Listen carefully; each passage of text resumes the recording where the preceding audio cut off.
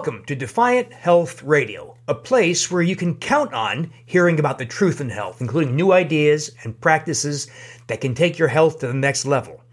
I also cover basic health issues, not healthcare issues, because modern healthcare is largely a failure to provide genuine health.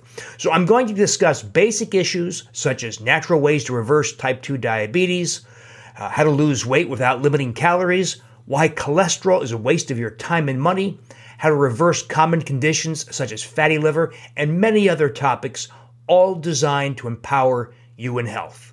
I'm your host, Dr. William Davis, cardiologist and author of the Wheat Belly and Undoctored books.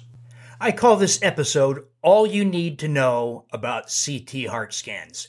It's very important you know about CT heart scans. This is a test done on a CT device, a multi-detector CT device, very rapid acquisition of images, that generates something called a coronary calcium score.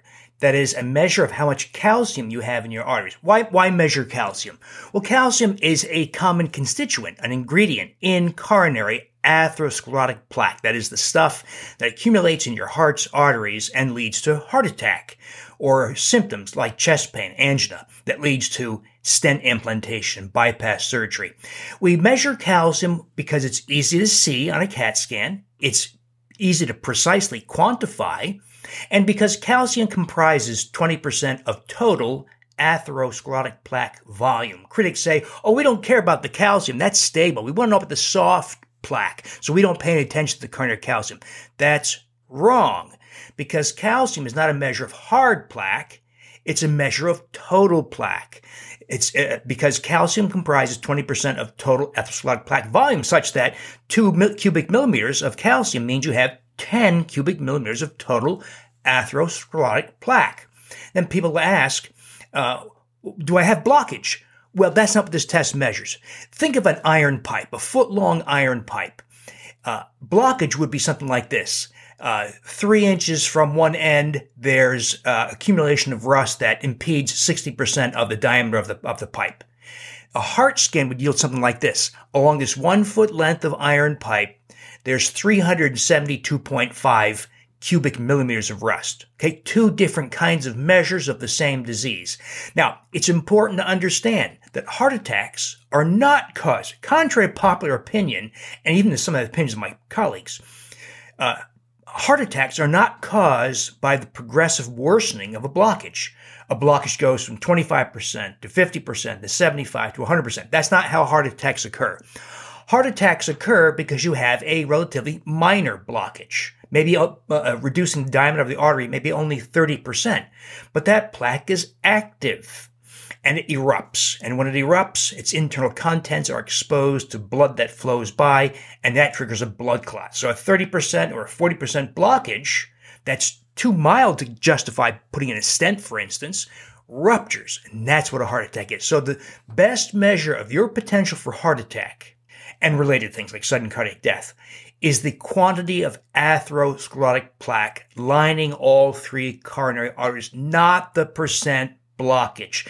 The reason why there's so much attention paid to percent blockage is because that's what the question becomes when you have symptoms. If you said, hey, I woke up a hill, I have chest pain, that's when you do a stress test. It's abnormal, error of poor flow or reduced flow by an echocardiogram or by a nuclear imaging of the heart, leads to a heart catheterization and a severe blockage is identified, stent is implanted or bypass surgery performed. So my colleagues look for symptoms, look for blockages because that's how they get paid. But CT heart scans don't lead to procedures, should almost never lead to procedures. So let me first also add this. There's no other way to identify your cardiovascular risk with any kind of certainty. If your doctor tells you that your cholesterol does that, he's wrong. It does not. It can, in a large population, has very poor, limited predictive value in a large population. The higher the total cholesterol or the LDL cholesterol, the greater risk in a population. When applied to a specific individual, those values are absolutely useless. So if you're so-called bad LDL cholesterol 173, will you have a heart attack next Tuesday? Next month? Next year? 10 years from now? Never. You cannot gauge from the cholesterol. It's a static figure and it's too crude and indirect to measure. And anyway, cholesterol is not the cause of heart disease. It is an indirect and very poor marker for the factors, lipoproteins, that cause heart disease. And reducing cholesterol is a lousy way to put a stop to heart disease risk. So let's say you have a heart scan score of 300. Normal is 0, increasing values up to thousands. Now, to interpret that, most heart scan centers will give you a value that says something like this. Your score of 385 puts you in the 90th percentile. What they're saying is your score compared to people your age and your age group and your sex, because ladies have greater risk at lower scores. Your score compared to people in your age group and sex put you in the 90th percentile, which is a concerning score. Anything above the 75th percentile is concerning. But in my view, any positive coronary calcium score is concerning because what happens if you do nothing? What happens if you get that score of 300, which is concerning? Let's say you're age 57, your score is 300. That is concerning. Your heart attack risk could be in the vicinity of 3 or 4% per year, even if you have no symptoms. So if you did nothing, which is unwise, of course, how quickly would that coronary calcium score increase? 25% per year.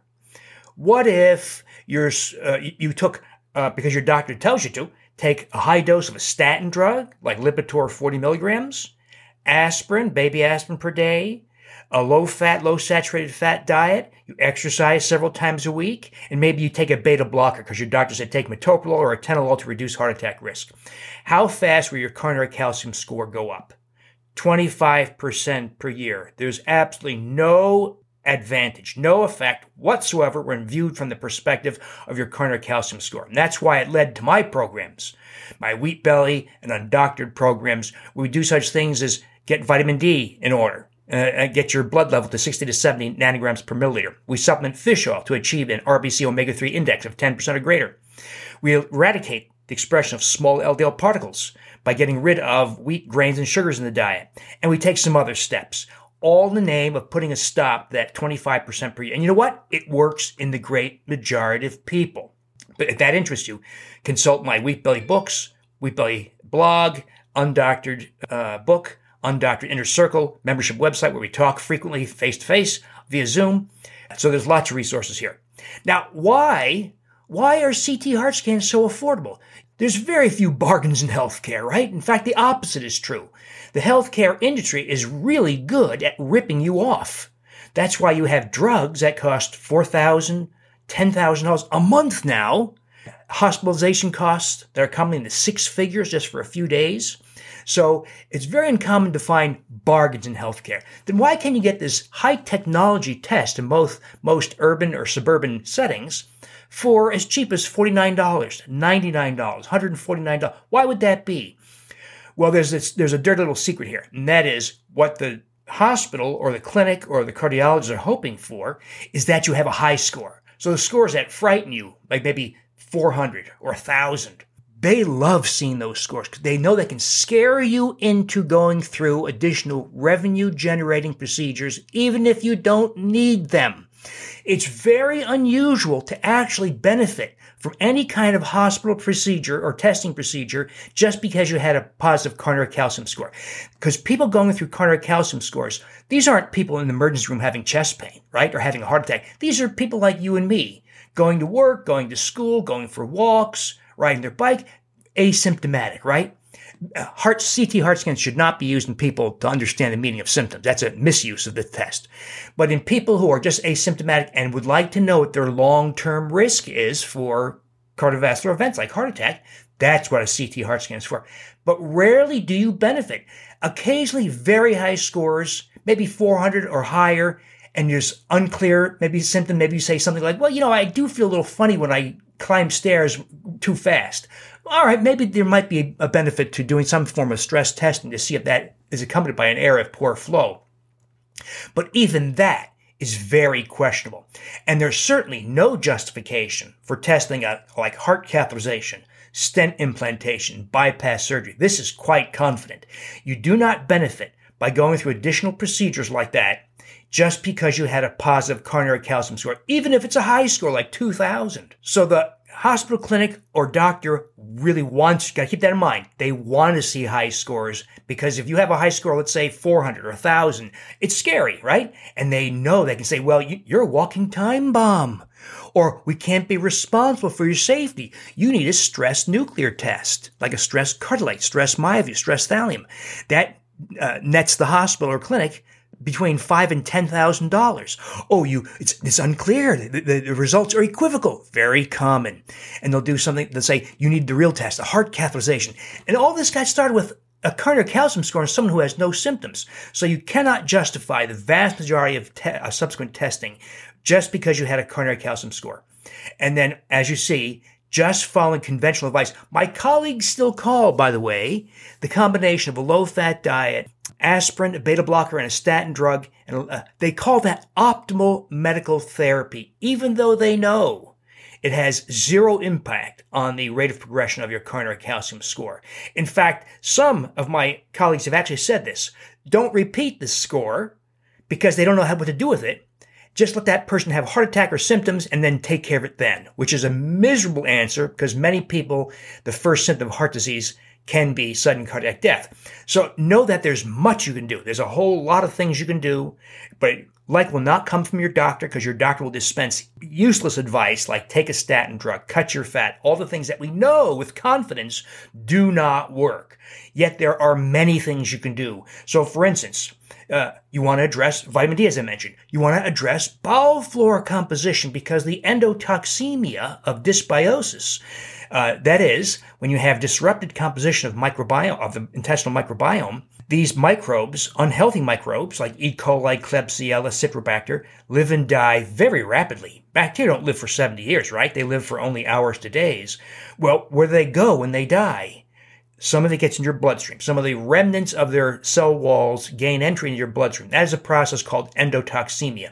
And endotoxemia is a potent driving force in raising blood sugar, insulin resistance, inflammation, and it explains how microbes in the GI tract can export their effects to the skin as rosacea or psoriasis, to the brain as multiple sclerosis or Lou Gehrig's disease or Alzheimer's dementia, to the coronary arteries as coronary artery disease by a coronary calcium score or other measure.